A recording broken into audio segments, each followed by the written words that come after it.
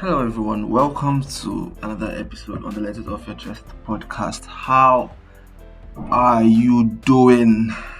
It's been a while I asked that. How are you doing? Hope you're fine. Hope you're good. Hope you're doing productive too. I'm not fine. I'm not okay. I'm not gonna lie to you. And then I'm fine. So on Monday, being yesterday, the 1 week warning strike embarked by the Academic Staff Union of Universities in Nigeria got extended by 8 weeks, which is 2 months. And I genuinely hoped that this strike will get called off and that an agreement would be reached between the body and the federal government of Nigeria. But unfortunately, no agreement was reached. There has not been headway at all. And so we become non-students for the next 2 months. It's sad. It's not fair. Like I was telling my friend Sonny yesterday, like I'm supposed to be doing civil engineering. All of this is not even fair. And yes, a lot of people were like, okay, Daniel, you can use this time to, learn something, learn a skill, polish up this, polish up that. Yes, these are cool stuff. But then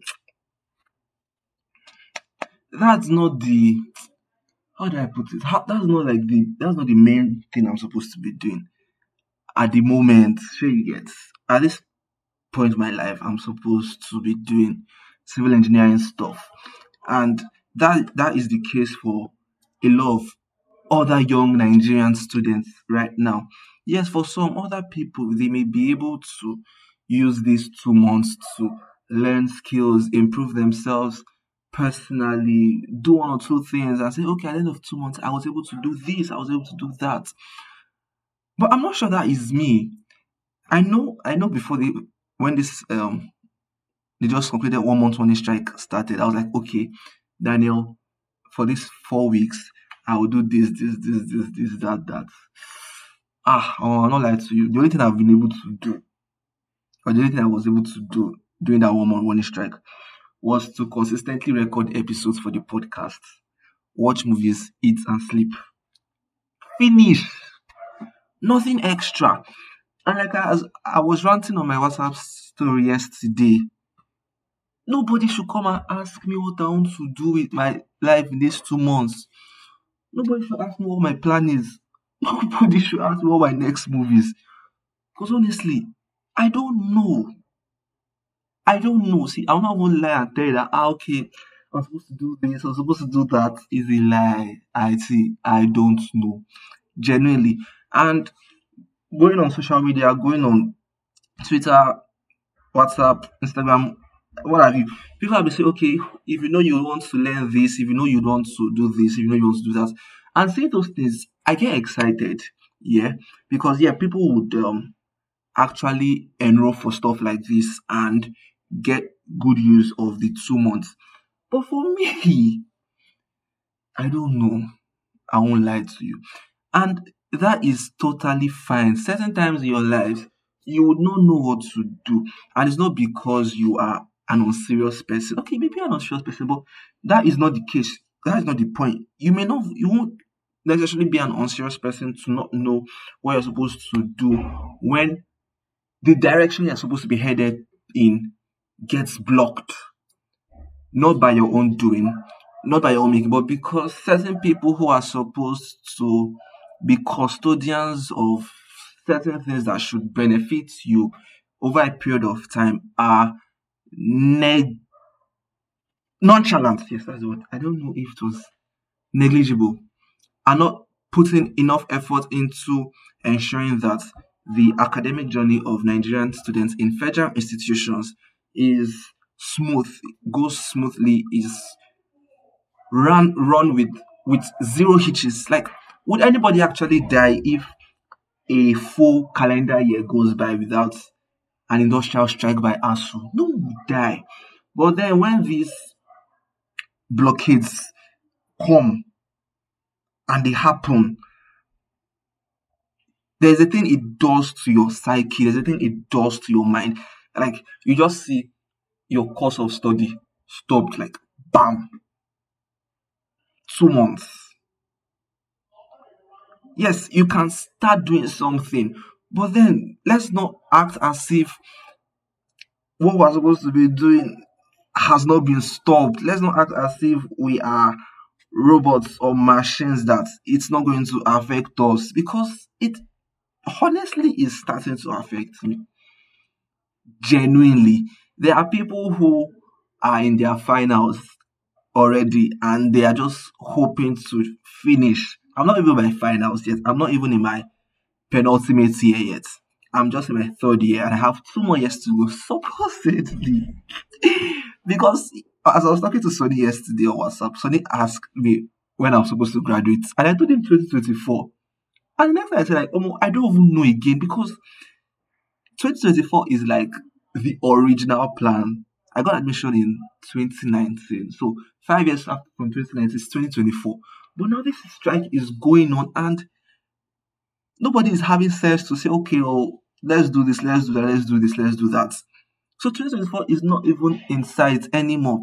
And then there is my vice chancellor who thinks that the best solution when things like this happen is to rush academic sessions. Like, if I was studying to become a footballer, I could say, okay, that was a very good idea. But then I'm studying to become a civil engineer. And then these things that is currently happening, I don't think anybody's thinking about the implication it will have in future, because civil engineers are supposed to be involved in the building of houses, construction of structures. And then when structures begin to collapse, everybody starts the rant of, because people are not having good civil engineers. But then you forget the fact that these civil engineers did not have enough time to study their course properly in university. Do you see the whole ripple effect one single act of nonsensical decision would have on the lives of a nation? This industrial strike, I won't even say is a selfish decision by us. It's not a selfish decision, because if I had a parent who was a lecturer and had not been paid, I would feel for them, because bills will be paid, uh, food needs to be eaten, accommodation needs to be secured, and all of these things. And then you wonder why Nigerian lecturers are some what's corrupt. Some Nigerian lecturers are corrupt. You wonder why some of them ask you to pay money even though you know you wrote exceedingly well in your exams. Because these people are not even paid well. So they go on strike.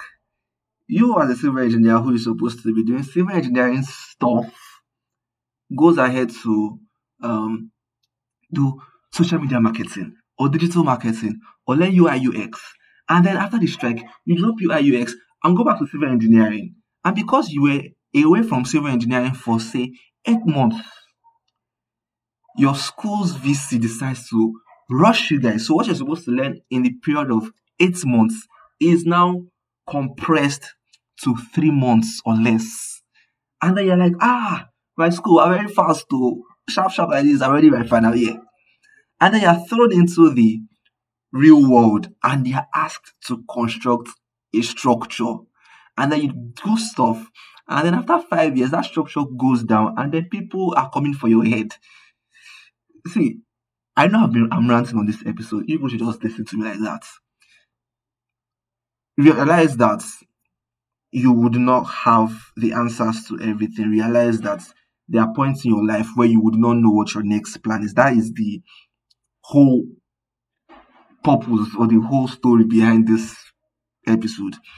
You will not always know what your next step is. You will not always know what your next plan is. You will not always know what you should do when situations go beyond your control. And it's fine, because you most definitely would survive, even though it will take a lot of time for your mind to get back to the original state. Because I think that's where my mind is. I don't think I'm mentally and emotionally alright right now, genuinely.